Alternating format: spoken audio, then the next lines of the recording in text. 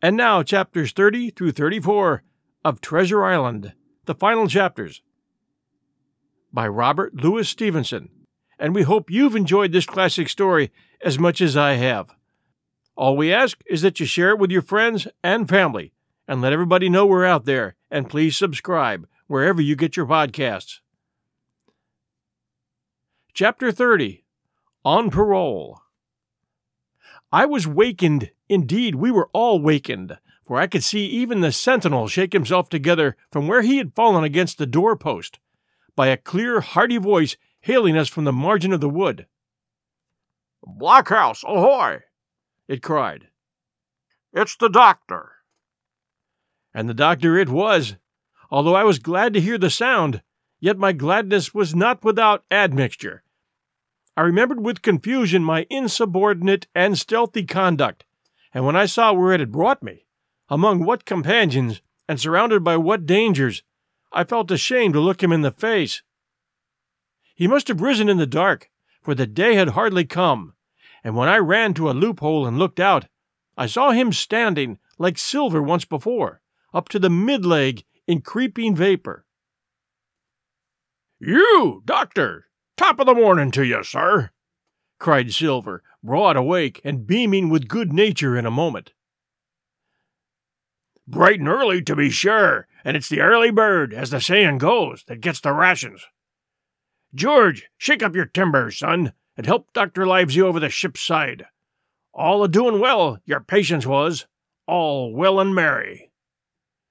And so he pattered on, standing on the hilltop with his crutch under his elbow and one hand upon the side of the log house. Quite the old John, in voice, manner, and expression. "We've got quite a surprise for you, too, sir," he continued. "We've a little stranger here. He, a new boarder and larger, sir, and looking fit and taut as a fiddle. Slept like a supercargo, he did, right alongside of John. Stem to stem we was, all right." Dr. Livesey was by this time across the stockade and pretty near the cook, and I could hear the alteration in his voice as he said, "Not Jim?" "The very same Jim as ever was," says Silver. The doctor stopped outright, although he did not speak, and it was some seconds before he seemed able to move on. "Well, well," he said at last. "Duty first, and pleasure afterwards, as you might have said yourself, Silver. Let us overhaul these patients of yours." A moment afterwards he had entered the blockhouse, and with one grim nod to me, proceeded with his work among the sick. He seemed under no apprehension, though he must have known that his life, among these treacherous demons, depended on a hair, and he rattled on to his patients as if he were paying an ordinary professional visit in a quiet English family. His manner, I suppose, reacted on the men, for they behaved to him as if nothing had occurred, as if he were still ship's doctor, and they still faithful hands before the mast. "You're doing well, my friend," he said to the fellow with the bandaged head, "and if ever any person had a close shave, it was you. Your head must be hard as iron. Well, George, how goes it? You're a pretty color. Certainly, why, your liver, man, is upside down. Did you take that medicine?" "Did he take that medicine, men?" "Aye, aye, sir, he took it, sure enough," returned Morgan. "Because, you see, since I'm the mutineer's doctor, or prison doctor, as I prefer to call it," says Dr. Livesey in his pleasantest way, "I make it a point of honor not to lose a man for King George, God bless him, and the gallows." The rogues looked at each other, but swallowed the home thrust in silence. "Dick don't feel well, sir," said one. "Don't he?" replied the doctor. "Well, step up here, Dick, and let me see your tongue. No, I should be surprised if he did. The man's tongue is fit to frighten the French. Another fever." "Ah, there," said Morgan. "That comed of a spilin' the Bibles." "That comes, as you call it, of being errant asses," retorted the doctor, "and not having sense enough to know honest air from poison, and the dry land from a vile, pestiferous slough. I think it most probable, though of course it's only an opinion, that you'll all have the deuce to pay before you get that malaria out of your systems. Camp in a bog, would you, Silver? I'm surprised at you. You're less of a fool than many. Take you all around, but you don't appear to me to have the rudiments of a notion of the rules of health. Well, he added, after he'd dosed them round and they'd taken his prescriptions with really laughable humility, more like charity schoolchildren than blood-guilty mutineers and pirates. Well, that's done for today, and now I should wish to have a talk with that boy, please. And he nodded his head in my direction carelessly. George Merry was at the door, spitting and spluttering over some bad-tasting medicine. But at the first word of the doctor's proposal, he swung round with a deep flush and cried, "No!" and swore. Silver struck the barrel with his open hand. "Silence!" he roared, and looked about him positively like a lion. "Doctor," he went on in his usual tones, "I was a-thinking of that, knowing as how you had a fancy for the boy. We're all humbly grateful for your kindness, and as you see, puts faith in you, and takes drugs down like that much grog. And I take it I found a way as'll suit all. Hawkins, will you give me your word of honor as a young gentleman, for a young gentleman you are, although poor born, your word of honor not to slip your cable?" I readily gave the pledge required. "Then, Doctor," said Silver, "you just step outside of that stockade, and once you're there, I'll bring the boy down on the inside, and I reckon you can yarn through the spars. Good day to you, sir, and all our duties to the squire and Captain Smollett." The explosion of disapproval, which nothing but Silver's black looks had restrained, broke out immediately after the doctor left the house. Silver was roundly accused of playing double, of trying to make a separate peace for himself, of sacrificing the interests of his accomplices and victims, and, in one word, of the identical, exact thing that he was doing. It seemed to me so obvious, in this case, that I could not imagine how he was to turn their anger.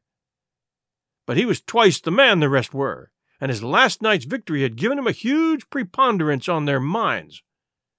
He called them all the fools and dolts you can imagine, said it was necessary I should talk to the doctor, fluttered the chart in their faces, asked them if they could afford to break the treaty the very day they were bound to treasure hunting. "No, by thunder!" he cried. "It's us must break the treaty when the time comes, and till then I'll gammon that doctor if I have to ile his boots with brandy." And then he bade them get the fire lit, and stalked out upon his crutch with his hand on my shoulder, leaving them in a disarray, and silenced by his volubility rather than convinced. "Slow, lad, slow," he said. "They might round upon us in a twinkle of an eye if we was seen to hurry." Very deliberately, then, did we advance across the sand to where the doctor awaited us on the other side of the stockade, and as soon as we were within easy speaking distance, Silver stopped. "You'll make a note of this here also, Doctor," says he, "and the boy'll tell you how I saved his life, and were deposed for it, too. You may lay to that. Doctor, when a man steering as near the wind as me, playing chuck farthing with the last breath in his body, like, you wouldn't think it too much, mayhap, to give him one good word? You'll please bear in mind it's not my life only now, it's that boy's into the bargain. And you'll speak me fair, Doctor, and give me a bit of hope to go on, for the sake of mercy." Silver was a changed man once he was out there and had his back to his friends and the blockhouse. His cheeks seemed to have fallen in, his voice trembled. Never was a soul more dead in earnest. "Why, John, you're not afraid?" asked Dr. Livesey. "Doctor, I'm no coward. No, not I. Not so much."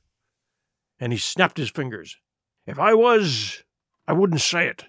But I'll own up fairly. I've the shakes upon me for the gallows. You're a good man and true. I never seen a better man. And you'll not forget what I done good, not any more than you'll forget the bad, I know. And I step aside, see her, and leave you and Jim alone, And you'll put that down for me, too, for it's a long stretch, is that."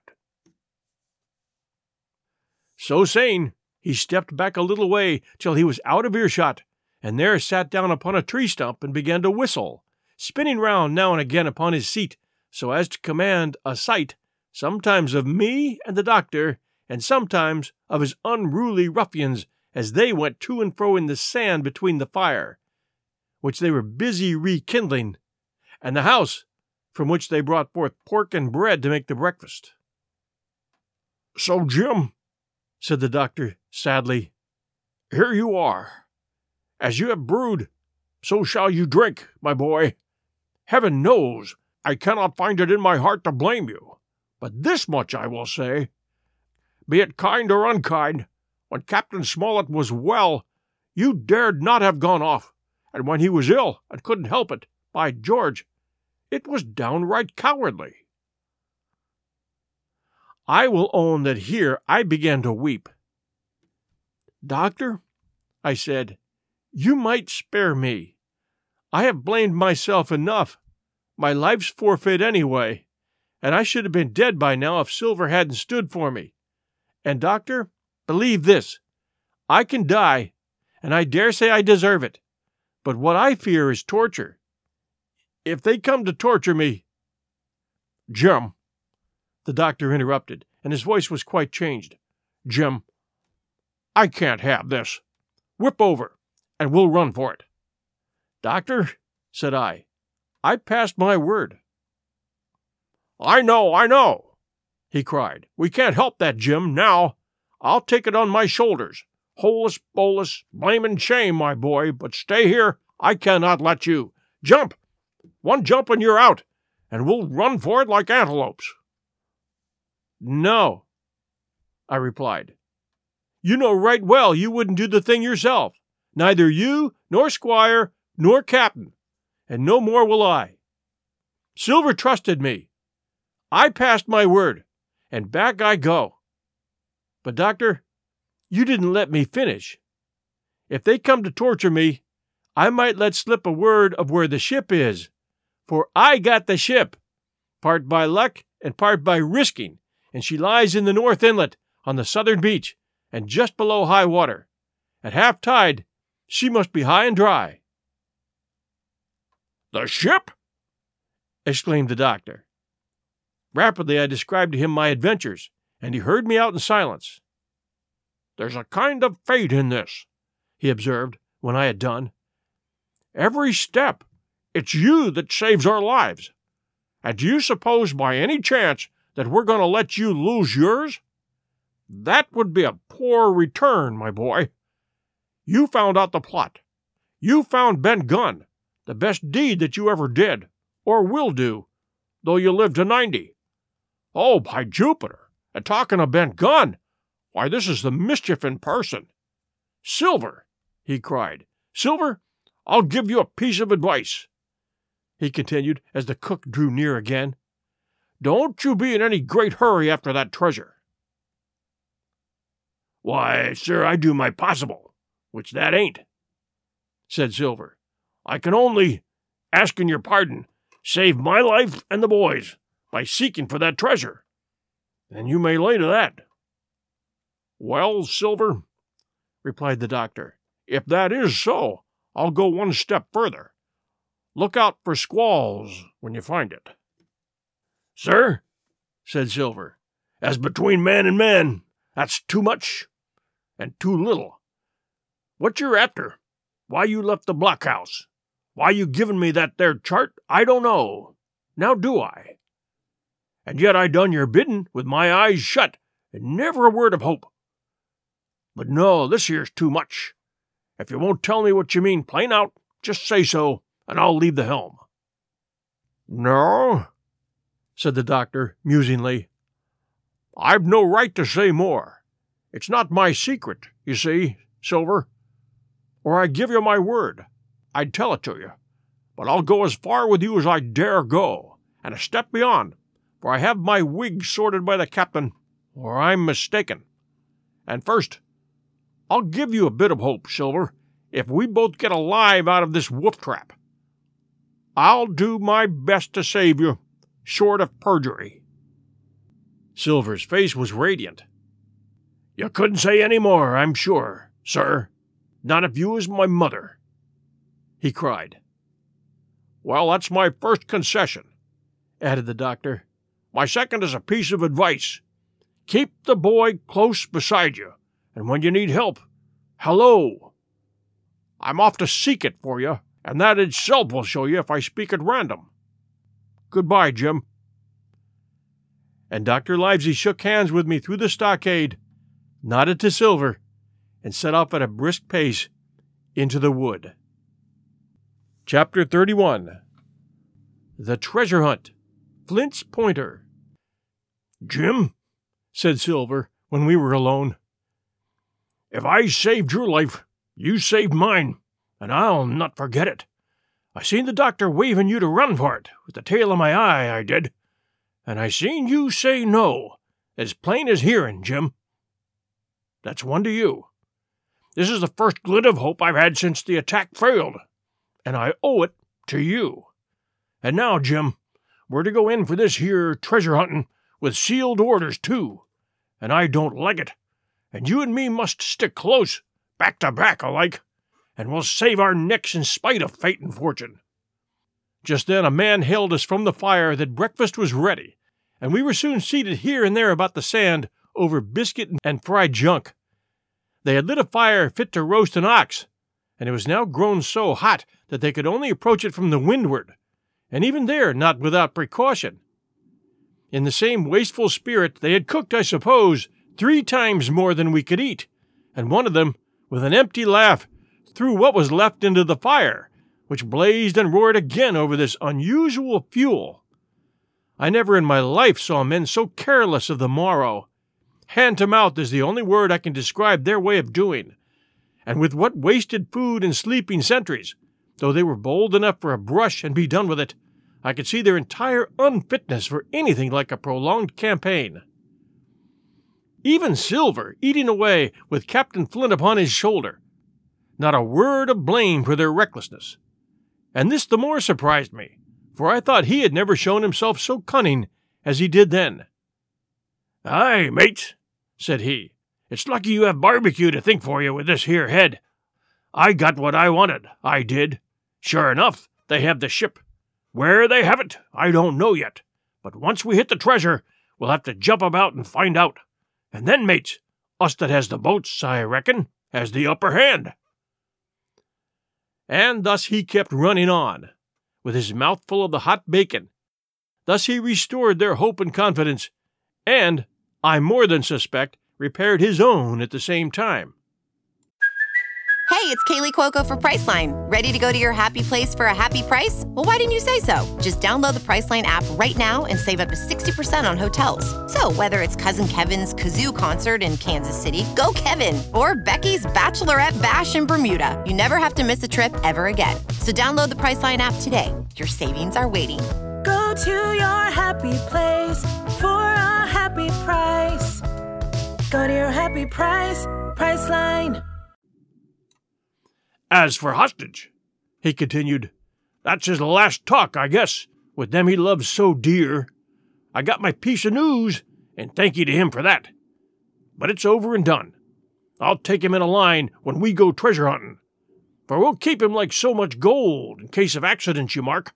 And in the meantime, once we got the ship and treasure both and off to sea like jolly companions, why then we'll talk Mr. Hawkins over, we will, and we'll give him his share, to be sure, for all his kindness." It was no wonder the men were in a good humor now. For my part, I was horribly cast down. Should the scheme he had now sketched prove feasible, Silver, already doubly a traitor, would not hesitate to adopt it. He had still a foot in either camp, and there was no doubt he would prefer wealth and freedom with the pirates to a bare escape from hanging, which was the best he had to hope for on our side. Nay, and even if things so fell out that he was forced to keep his faith with Dr. Livesey, even then what danger lay before us? What a moment that would be when the suspicions of his followers turned to certainty, and he and I should have to fight for our dear lives. He a cripple, And I a boy? Against 5 strong and active seamen?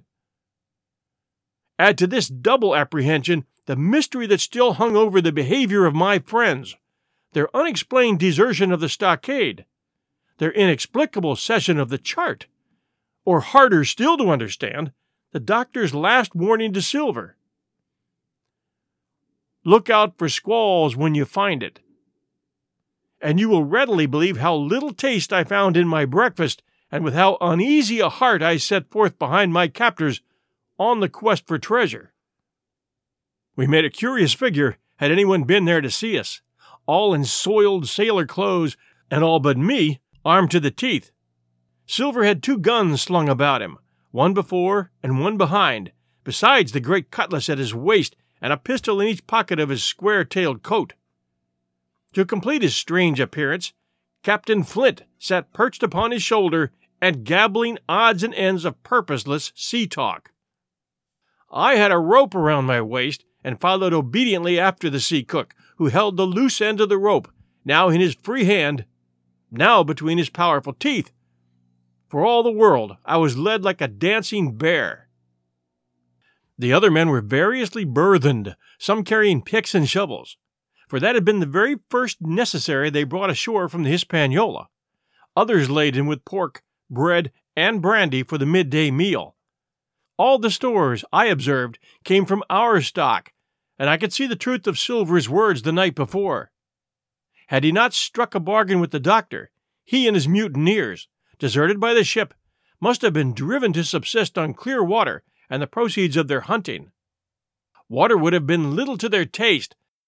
The sailor's not usually a good shot. Besides all that, when they were so short of eatables, it was not likely they would be very flush of powder. Well, thus equipped, we all set out, even the fellow with the broken head, who should certainly have kept in shadow, and straggled, one after another, to the beach, where the 2 gigs awaited us. Even these bore trace of the drunken folly of the pirates, one in a broken thwart, and another in their muddy and unbaled condition. Both were to be carried along with us for the sake of safety, and so, with our numbers divided between them, we set forth upon the bosom of the anchorage. As we pulled over, there was some discussion on the chart. The Red Cross was, of course, far too large to be a guide, and the terms of the note on the back, as you will hear, admitted of some ambiguity. They ran, the reader may remember, thus: Tall tree, spyglass shoulder bearing a point to the north of north-northeast, Skeleton Island east-southeast, and by east 10 feet. A tall tree was thus the principal mark. Now right before us the anchorage was bounded by a plateau, from 200 to 300 feet high. Adjoining on the north the sloping southern shoulder of the spyglass, and rising again towards the south into the rough, cliffy eminence called the Mizzenmast Hill. The top of the plateau was dotted thickly with pine trees of varying height. Every here and there, one of a different species rose 40 or 50 feet clear above its neighbors, and which of these was the particular tall tree of Captain Flint could only be decided on the spot, and by the readings of the compass. Yet, although that was the case, every man on board the boats had picked a favorite of his own ere we were halfway over, Long John alone shrugging his shoulders and bidding them wait till they were there. We pulled easily by Silver's directions, not to weary the hands prematurely, and after quite a long passage, landed at the mouth of the second river, that which runs down a woody cleft of the spyglass. Thence, bending to our left, we began to ascend the slope towards the plateau. At the first outset, heavy, miry ground and matted, marish vegetation greatly delayed our progress, but by little and little the hill began to steepen and become stony underfoot, and the wood to change its character and to grow in a more open order. It was, indeed, a most pleasant portion of the island that we were now approaching. A heavy scented broom and many flowering shrubs had almost taken the place of grass. Thickets of green nutmeg trees were dotted here and there with the red columns and the broad shadow of the pines, and the first mingled their spice with the aroma of the others. The air, besides, was fresh and stirring, and this, under the sheer sunbeams, was a wonderful refreshment to our senses.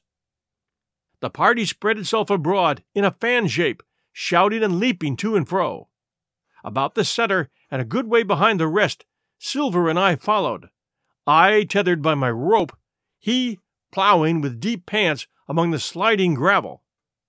From time to time, indeed, I had to lend him a hand, or he must have missed his footing and fallen backward down the hill. We had thus proceeded for about half a mile, and were approaching the brow of the plateau, when the man upon the farthest left began to cry aloud, as if in terror. Shout after shout came from him, and the others began to run in his direction. "He can't have found the treasure," said old Morgan, hurrying past us from the right, "for that's a clean atop." Indeed, as we found when we also reached the spot, it was something very different.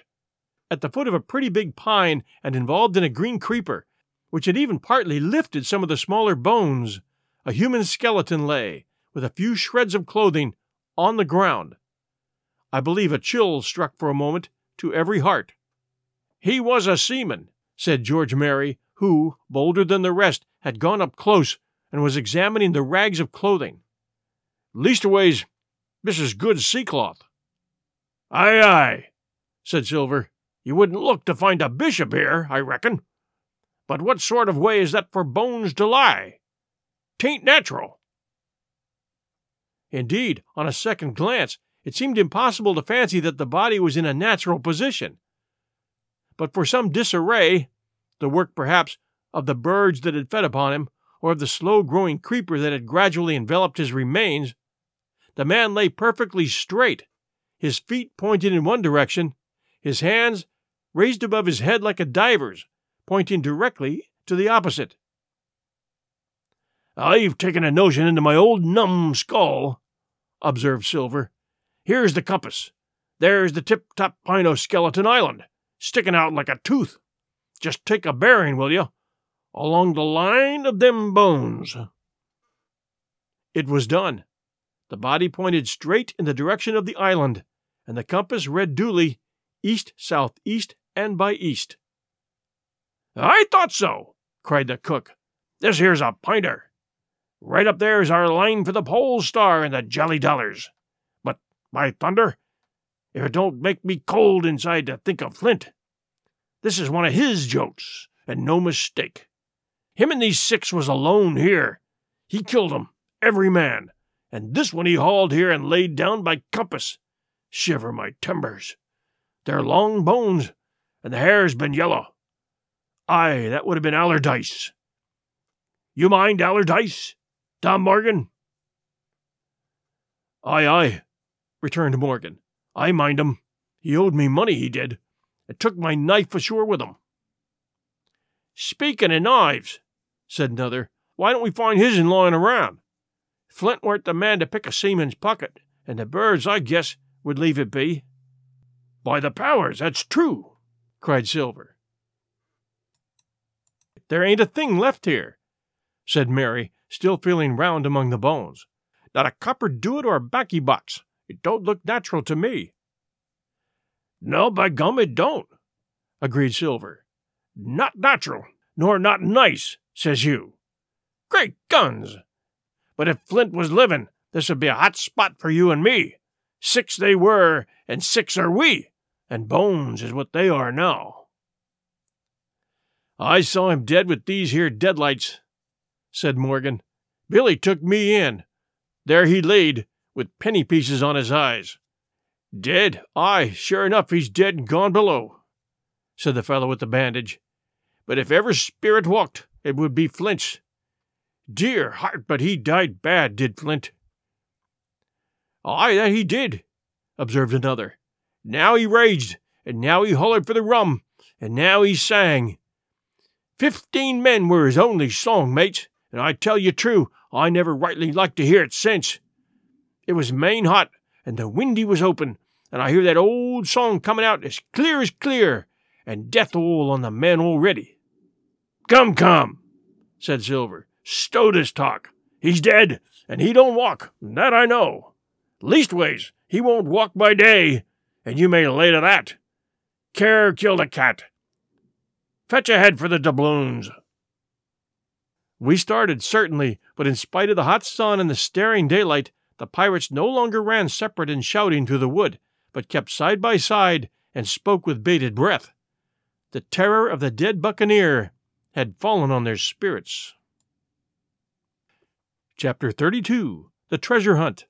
The Voice Among the Trees. Partly from the damping influence of this alarm, and partly to rest Silver and the sick folk, the whole party sat down as soon as they had gained the brow of the ascent. The plateau being somewhat tilted towards the west, this spot on which we had paused commanded a wide prospect on either hand. Before us, over the tree-tops, we beheld the cape of the woods fringed with surf. Behind, we not only looked down upon the anchorage and Skeleton Island, but saw, clear across the spit and the eastern lowlands, a great field of open sea upon the east.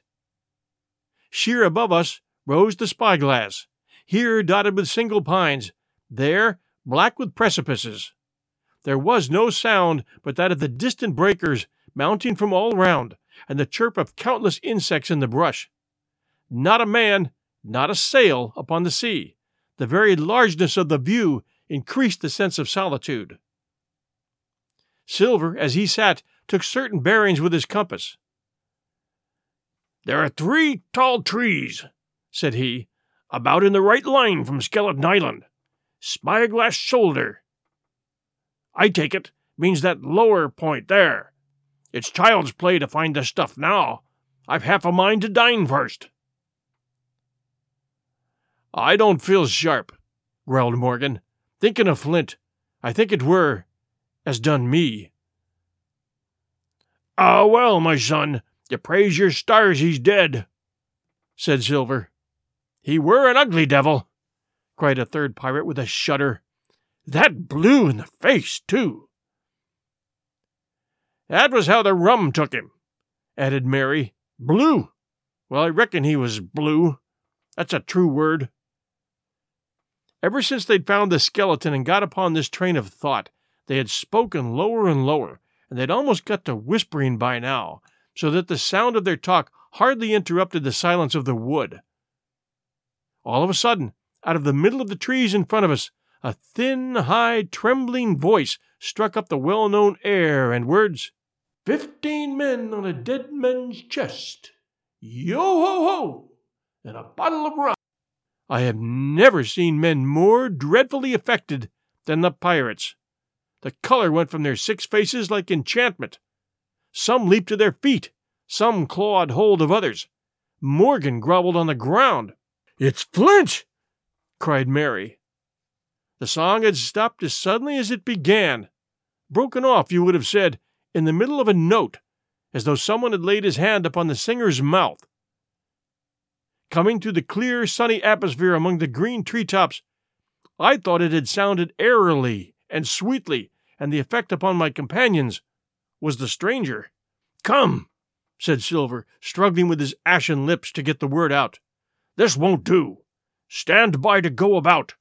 This is a rum start, and I can't name the voice, but it's someone skylarking, someone that's flesh and blood, and you may lay to that." His courage had come back as he spoke, and some of the color to his face along with it.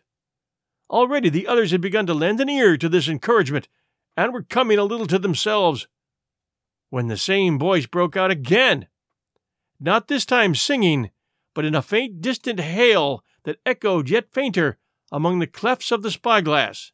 "Darby McGraw!" it wailed, for that's the word that best describes the sound. "Darby McGraw!" Again, and again, and again, echoing, then rising a little higher, and with an oath that I leave out, "Fetch aft the rum, Darby!"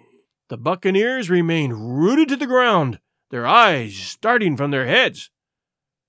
Long after the voice had died away, they still stared in silence dreadfully before them.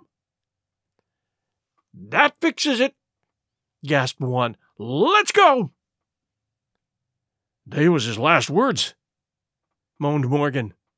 "His last words above board." Dick had his Bible out and was praying volubly. He'd been well brought up, had Dick, before he came to sea and fell among bad company. Still Silver was unconquered. I could hear his teeth rattle in his head, but he had not yet surrendered. "Nobody in this here island ever heard of Darby," he muttered. "Not one but us that's here." And then, making a great effort, "Shipmates," he cried, "I'm here to get that stuff, and I'll not be beat by man or devil. I never was feared a flint in his life, and by the powers, I'll face him dead. There's 700,000 pound not a quarter of a mile from here.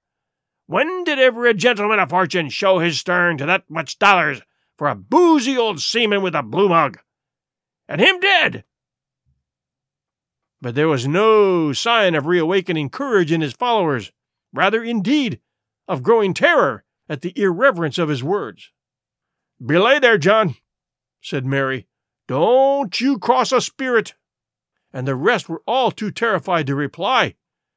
They would have run away severally had they dared, but fear kept them together and kept them close by John, as if his daring helped them. He, on his part, had pretty well fought his weakness down. "Spirit? Well, maybe," he said, "but there's one thing not clear to me. There was an echo. Now, no man ever seen a spirit with a shadow. Well, then what's he doing with an echo? I should like to know. That ain't natural." This argument seemed weak enough to me, but you can never tell what will affect the superstitious, and to my wonder, George Merry was greatly relieved. "Well, that's so," he said. "You've a head upon your shoulders, John, and no mistake. 'Bout shipmates. This here crew's on the wrong tack, I do believe. And come to think on it, it was like Flint's voice, I grant you, but not just so clear away like it, after all. It was like somebody else's voice. It was like—" "By the powers, Ben Gunn!" roared Silver. "Aye, and so it were," cried Morgan, springing on his knees. "Ben Gunn it were." "It don't make much odds, do it now?" asked Dick. "Ben Gunn's not here in the body any more than Flint." But the older hands greeted this remark with scorn. "Why, nobody minds Ben Gunn," cried Mary. "Dead or alive, nobody minds him." It was extraordinary how their spirits had returned and how the natural color had revived in their faces. Soon they were chatting together, with intervals of listening, and not long after, hearing no further sound, they shouldered the tools and set forth again. Mary walking first with Silver's compass to keep them on the right line with Skeleton Island. He had said the truth. Dead or alive, nobody minded Ben Gunn. Dick alone still held his Bible and looked around him as he went, with fearful glances, but he found no sympathy, and Silver even joked him on his precautions. "I told you," said he. "I told you you'd spoiled your Bible. If it ain't no good to swear by, what do you suppose a spirit would give for it? Not that." And he snapped his big fingers, halting a moment on his crutch. But Dick was not to be comforted. Indeed, it was soon plain to me that the lad was falling sick, hastened by heat, exhaustion, and the shock of his alarm. The fever predicted by Dr. Livesey was evidently growing swiftly higher. It was fine open walking here upon the summit. Our way lay a little downhill, for as I've said, the plateau tilted towards the west. The pines, great and small, grew wide apart, and even between the clumps of nutmeg and azalea, wide open spaces baked in the hot sunshine. Striking as we did, pretty near northwest across the island, we drew, on the one hand, ever nearer under the shoulders of the spyglass, and on the other, looked ever wider over that western bay where I had once tossed and trembled in the coracle. The first of the tall trees was reached, and by the bearings proved the wrong one. So with the second. The third rose nearly 200 feet into the air above a clump of underwood. A giant of a vegetable, with a red column as big as a cottage, and a wide shadow around in which a company could have maneuvered. It was conspicuous far to sea, both on the east and west, and might have been entered as a sailing mark upon the chart. But it was not its size that now impressed my companions. It was the knowledge that 700,000 pounds in gold lay somewhere buried below its spreading shadow. The thought of the money, as they drew nearer, swallowed up their previous terrors. Their eyes burned in their heads, their feet grew speedier and lighter, their whole soul was bound up in that fortune, the whole lifetime of extravagance and pleasure that lay waiting there for each of them. Silver hobbled, grunting on his crutch. His nostrils stood out and quivered. He cursed like a madman when the flies settled on his hot and shiny countenance. He plucked furiously at the line that held me to him, and from time to time turned his eyes upon me with a deadly look. Certainly he took no pains to hide his thoughts, and certainly I read them like print. In the immediate nearness of the gold, all else had been forgotten. His promise and the doctor's warning were both things of the past, and I could not doubt that he hoped to seize upon the treasure, find and board the Hispaniola under cover of night, cut every honest throat about that island, and sail away as he had at first intended, laden with crimes and riches. Shaken as I was with these alarms, it was hard for me to keep up with the rapid pace of the treasure hunters. Now and again I stumbled, and it was then that Silver plucked so roughly at the rope and launched at me his murderous glances. Dick, who had dropped behind us and now brought up the rear, was babbling to himself both prayers and curses as his fever kept rising. This also added to my wretchedness, and to crown all, I was haunted by the thought of the tragedy that had once been acted on that plateau, when that ungodly buccaneer with the blue face, he who died at Savannah, singing and shouting for drink, had there, with his own hand, cut down his 6 accomplices. This grove that was now so peaceful must have then rung with cries, I thought, and even with the thought, I could believe I heard it ringing still. We were now at the margin of the thicket. "Huzzah, mates, all together!" shouted Mary, and the foremost broke into a run. And suddenly, not 10 yards further, we beheld them stop. A low cry arose. Silver doubled his pace, digging away with the foot of his crutch like one possessed, and next moment he and I had come also to a dead halt. Before us was a great excavation, not very recent, for the sides had fallen in and grass had sprouted on the bottom. In this were the shaft of a pick broken in two and the boards of several packing cases strewn around. On one of those boards I saw, branded with a hot iron, the name Walrus, the name of Flint's ship. All was clear to probation. The catch had been found and rifled. The 700,000 pounds were gone. Chapter 33. The Fall of a Chieftain. There never was such an overturn in this world. Each of these 6 men was as though he had been struck. But with Silver, the blow passed almost instantly. Every thought of his soul had been set full stretch like a racer on that money. Well, he was brought up in a single second, dead, and he kept his head, found his temper, and changed his plan before the others had time to realize the disappointment. "Jim," he whispered, "take that and stand by for trouble." And he passed me a double-barreled pistol. At the same time, he began quietly moving northward, and in a few steps had put the hollow between us 2 and the other 5. Then he looked at me and nodded, as much to say, "Here is a narrow corner," as indeed I thought it was. His looks were not quite friendly, and I was so revolted at these constant changes that I could not forbear whispering, "So, you've changed sides again." There was no time left for him to answer in. The buccaneers, with oaths and cries, began to leap, one after another, into the pit, and to dig with their fingers, throwing the boards aside as they did so. Morgan found a piece of gold. He held it up with a perfect spout of oaths. It was a 2-guinea piece, and it went from hand to hand among them for a quarter of a minute. 2 guineas! roared Mary, shaking it at Silver. That's your 700,000 pounds, is it? You're the man for bargains, ain't you? You're him that never bungled nothing, you wooden-headed lubber. Dig away, boys, said Silver with the coolest insolence.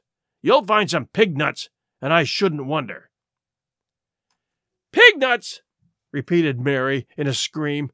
Mate, do you hear that? I tell you now, that man there knew it all along.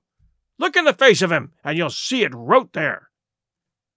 Ah, Mary, remarked Silver, standing for the captain again. You're a pushing lad, to be sure. But this time, everyone was entirely in Mary's favor. They began to scramble out of the excavation, darting furious glances behind them. One thing I observed, which looked well for us, they all got out upon the opposite side from Silver. Well, there we stood, 2 on one side, 5 on the other, the pit between us, and nobody screwed up high enough to offer the first blow. Silver never moved. He watched them, very upright on his crutch, and looked as cool as I'd ever seen him. He was brave, and no mistake. At last Mary seemed to think a speech might help matters. Mates, says he, there's 2 of them alone there.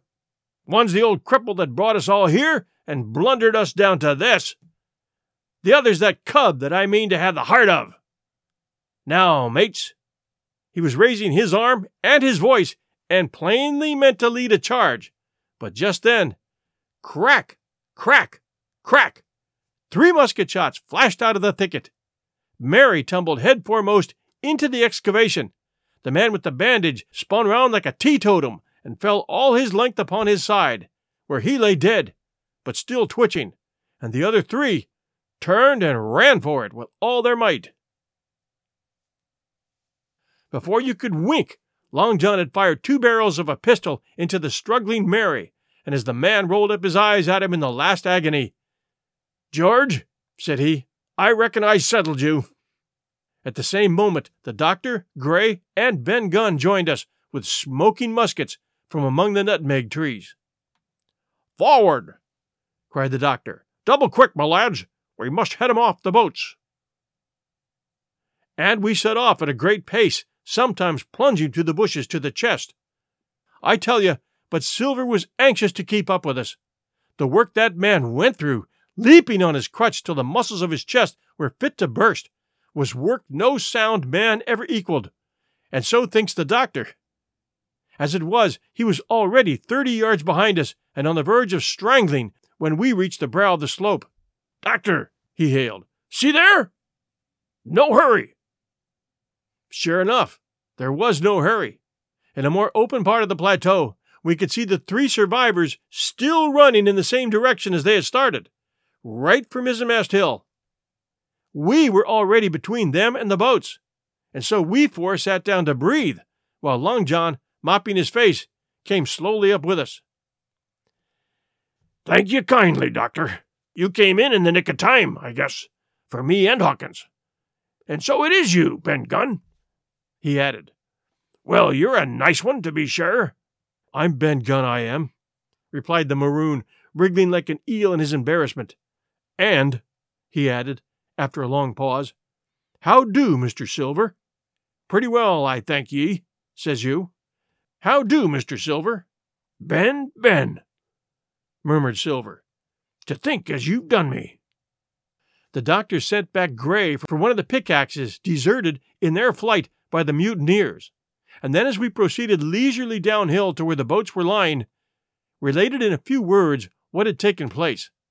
It was a story that profoundly interested Silver, and Ben Gunn, the half-idiot maroon, was the hero from beginning to end.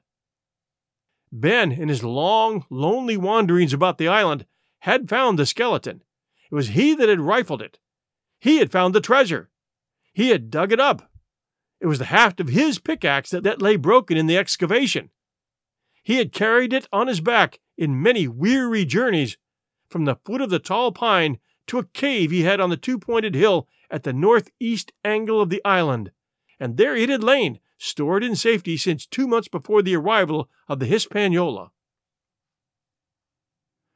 When the doctor had wormed this secret from him on the afternoon of the attack, and when next morning he saw the anchorage deserted, he had gone to Silver, given him the chart, which was now useless, given him the stores, for Ben Gunn's cave was well supplied with goat's meat salted by himself, given anything and everything to get a chance of moving in safety from the stockade to the two-pointed hill, there to be clear of malaria and keep a guard upon the money. "As for you, Jim," he said, "it went against my heart, but I did what I thought best for those who had stood by their duty, and if you were not one of these, whose fault was it?" That morning, finding I was to be involved in the horrid disappointment he had prepared for the mutineers, he had run all the way to the cave, and leaving the squire to guard the captain, had taken Gray and the Maroon and started, making the diagonal across the island to be at hand beside the pine. Soon, however, he saw that our party had the start of him, and Ben Gunn, having fleet of foot, had been dispatched in front to do his best alone. Then it had occurred to him to work upon the superstitions of his former shipmates, and he was so far successful that Gray and the doctor had come up, and were already well hidden for their ambush of the treasure hunters. "Ah," said Silver, "it was fortunate for me that I had Hawkins here. You would have let old John be cut to bits, and never given it a thought, Doctor." "Well, you're right. Not a thought," replied Dr. Livesey, cheerily. And by this time we'd reached the gigs. The doctor, with the pickaxe, demolished one of them, and then we all got aboard the other and set out to go round by sea for the North Inlet. There was a run of 8 or 9 miles. Silver, though he was almost killed already with fatigue, was set to an oar, like the rest of us, and we were soon skimming swiftly over a smooth sea. Soon we passed out of the straits and doubled the southeast corner of the island, round which, 4 days ago, we had towed the Hispaniola. As we passed the two-pointed hill, we could see the black mouth of Ben Gunn's cave and a figure standing by it, leaning on a musket. It was the squire, and we waved a handkerchief and gave him 3 cheers, in which the voice of Silver joined as heartily as any. 3 miles farther, just inside the mouth of North Inlet, what should we meet but the Hispaniola, cruising by herself? The last flood had lifted her, and had there been much wind or a strong tide current, as in the southern anchorage, we should never have found her more, or found her stranded beyond help. As it was, there was little amiss beyond the wreck of the mainsail. Another anchor was got ready and dropped in 1.5 fathoms of water. We all pulled round again to Rum Cove, the nearest point for Ben Gunn's treasure house, and then Gray, single-handed, returned with the gig to the Hispaniola, where he was to pass the night on guard. A gentle slope ran up from the beach to the entrance of the cave. At the top, the squire met us. To me he was cordial and kind, saying nothing of my escapade, either in the way of blame or praise. At Silver's polite salute, he somewhat flushed. "John Silver," he said, "you're a prodigious villain and impostor, a monstrous impostor. Sir, I am told I am not to prosecute you. Well then, I will not. But the dead men, sir, hang about your neck like millstones." "Thank you kindly, sir," replied Long John, again saluting. "I dare you to thank me," cried the squire. "It is a gross dereliction of my duty. Stand back." And thereupon we all entered the cave. It was a large, airy place, with a little spring and a pool of clear water, overhung with ferns. The floor was sand. Before a big fire lay Captain Smollett, and in a far corner, only duskily flickered over by the blaze, I beheld great heaps of coin and quadrilaterals built of bars of gold. That was Flint's treasure that we had come so far to seek, and that had cost already the lives of 17 men from the Hispaniola. How many it had cost in the amassing! What blood and sorrow! What good ships scuttled on the deep! What brave men walking the plank blindfold! What shot of cannon? What shame and lies and cruelty? Perhaps no man alive could tell. Yet there were still 3 upon that island, Silver and old Morgan, and Ben Gunn, who had each taken his share in these crimes, as each had hoped in vain to share in the reward. "Come in, Jim," said the captain. "You're a good boy in your line, Jim, but I don't think you and me'll go to sea again. You're too much of the born favorite for me. Is that you, John Silver? What brings you here, man?" "Come back to my duty, sir," returned Silver. "Ah," said the captain, and that was all he said. What a supper I had of it that night, with all my friends around me, and what a meal it was, with Ben Gunn's salted goat and some delicacies and a bottle of old wine from the Hispaniola. Never, I'm sure, were people gayer or happier. And there was Silver, sitting back almost out of the firelight, but eating heartily, prompt to spring forward when anything was wanted, even joining quietly in our laughter, the same bland, polite, obsequious seaman of the voyage out. Chapter 34. And last. The next morning we fell early to work for the transportation of this great mass of gold near a mile by land to the beach, and thence 3 miles by boat to the Hispaniola. Was a considerable task for so small a number of workmen. The 3 fellows still abroad upon the island did not greatly trouble us. A single sentry on the shoulder of the hill was sufficient to ensure us against any sudden onslaught, and we thought, besides, they had had more than enough of fighting. Therefore the work was pushed on briskly. Gray and Ben Gunn came and went with the boat, while the rest, during their absences, piled treasure on the beach. 2 of the bars, slung in a rope's end, made a good load for a grown man, one that he was glad to walk slowly with. For my part, as I was not much use at carrying, I was kept busy all day in the cave packing the minted money into bread bags. It was a strange collection, like Billy Bones' hoard, for the diversity of coinage, but so much larger and so much more varied that I think I never had more pleasure than in sorting them. English, French, Spanish, Portuguese, Georges and Louises, doubloons and double guineas, and moidores and sequins, the pictures of all the kings of Europe for the last 100 years. Strange oriental pieces stamped with what looked like wisps of string or bits of spider's web. Round pieces and square pieces, and pieces bored through the middle, as if to wear them round your neck. Nearly every variety of money in the world must, I think, have found a place in that collection, and for number, I am sure they were like autumn leaves, so that my back ached with stooping, and my fingers with sorting them out. Day after day this work went on. By every evening a fortune had been stowed aboard, but there was another fortune waiting for the morrow, and all this time we heard nothing of the 3 surviving mutineers. At last, I think it was on the 3rd night, the doctor and I were strolling on the shoulder of the hill where it overlooks the lowlands of the isle, when, from out the thick darkness below, the wind brought us a noise between shrieking and singing. It was only a snatch that reached our ears, followed by the former silence. "Heaven forgive them," said the doctor. "'Tis the mutineers." "All drunk, sir," struck in the voice of Silver from behind us.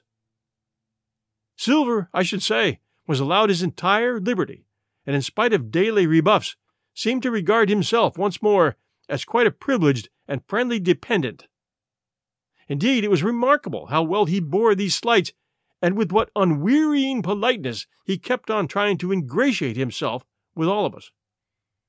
Yet, I think, none treated him better than a dog, unless it was Ben Gunn, who was still terribly afraid of his old quartermaster, or myself, who had really something to thank him for, although for that matter, I suppose, I had reason to think even worse of him than anybody else, for I had seen him kill an innocent man upon the plateau. Accordingly, it was pretty gruffly that the doctor answered him. "Drunk or raving," said he. "Right you were, sir," replied Silver, and precious little odds, which, to you and me, I suppose you would hardly ask me to call you a humane man," returned the doctor with a sneer. "And so my feelings may surprise you, Master Silver, but if I were sure they were raving, as I am morally certain one at least of them is down with fever, I should leave this camp, and at whatever risk to my own carcass, take them the assistance of my skill." "Ask your pardon, sir. You'd be very wrong," quoth Silver. "You'd lose your precious life, and you may lay to that. I'm on your side now, hand and glove, and I shouldn't wish for to see the party weakened, let alone yourself, seeing as I know what I owes you. But these men down there, they couldn't keep their word. No, not supposing they wished to. And what's more, they couldn't believe as you could." "No," said the doctor. You're the man to keep your word. We know that." Well, that was about the last news we had of the three pirates. Only once we heard a gunshot a great way off, and supposed them to be hunting. A council was held, and it was decided that we must desert them on the island, to the huge glee, I must say, of Ben Gunn, and with the strong approval of Gray. We left a good stock of powder and shot, the bulk of the salt goat, a few medicines, and some other necessaries, tools, clothing, a spare sail, a fathom or two of rope, and by the particular desire of the doctor, a handsome present of tobacco. That was about our last doing on the island. Before that, we had got the treasure stowed and had shipped enough water and the remainder of the goat meat in case of any distress. And at last, one fine morning, we weighed anchor, which was about all that we could manage, and stood out of North Inlet, the same colors flying that the captain had flown and fought under at the Palisade. The three fellows must have been watching us closer than we thought, for, as we soon had proved, for coming to the Narrows, we had to lie very near the southern point, and there we saw all three of them kneeling together on a spit of sand, with their arms raised in supplication. It went to all our hearts, I think, to leave them in that wretched state, but we could not risk another mutiny, and to take them home for the gibbet would have been a cruel sort of kindness.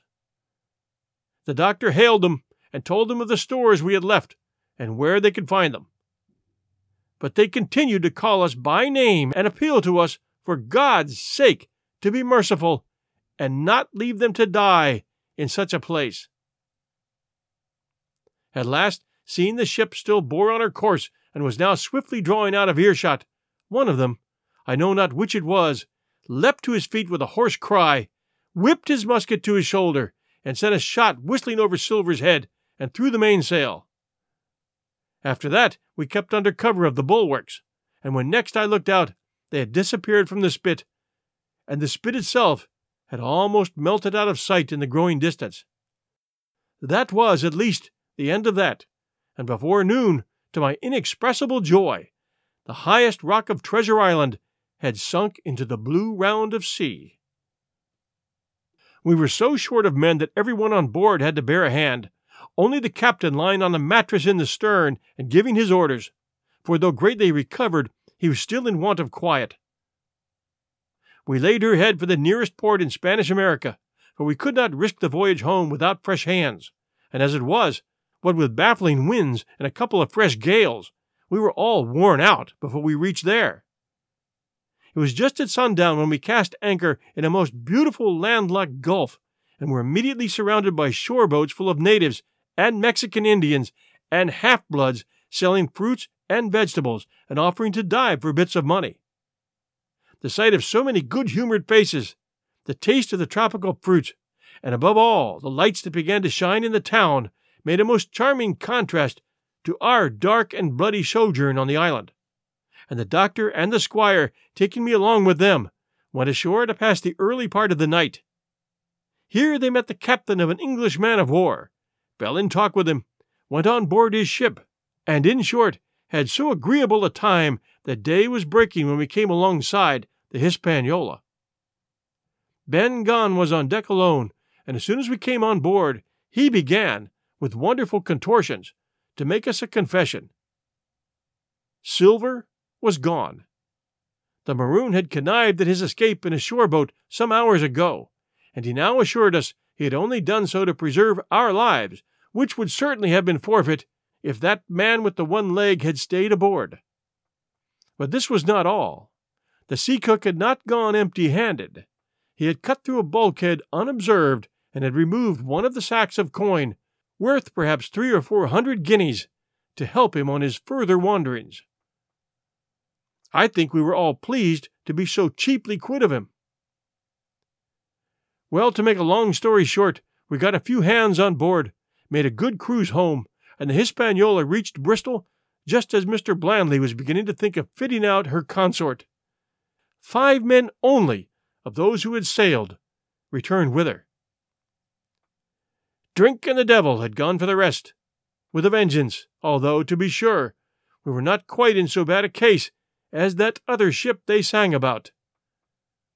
With 1 man of her crew alive, what put to sea with 75.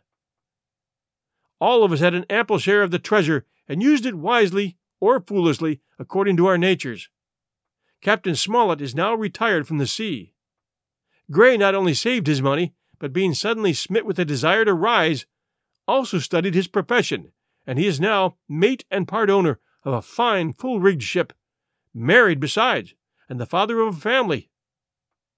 As for Ben Gunn, he got £1,000, which he spent or lost in 3 weeks, or to be more exact, in 19 days, for he was back begging on the 20th. Then he was given a lodge to keep, exactly as he had feared upon the island, and he still lives, a great favourite, though something of a butt, with the country boys, and a notable singer in church on Sundays and saints' days. Of Silver, we have heard no more. That formidable seafaring man with 1 leg has at last gone clean out of my life, but I dare say he met his old negress, and perhaps still lives in comfort with her and Captain Flint. It is to be hoped so, I suppose, for his chances of comfort in another world are very small. The bar silver and the arms still lie, for all that I know, where Flint buried them, and certainly they shall lie there for me. Oxen and wain ropes would not bring me back again to that accursed island, and the worst dreams that ever I have are when I hear the surf booming about its coast, or start upright in bed with the sharp voice of Captain Flint still ringing in my ears. Pieces of 8! Pieces of 8! Thanks for joining us for Robert Louis Stevenson's Treasure Island. 1001 Stories for the Road will be back with another great classic story very soon. Please do leave us a review. If you're an Apple listener, we would appreciate that very much for 1001 Stories for the Road. Tell us what stories have been your favorites and which ones you'd like to hear. We'd appreciate that very much. And we thank you for joining us.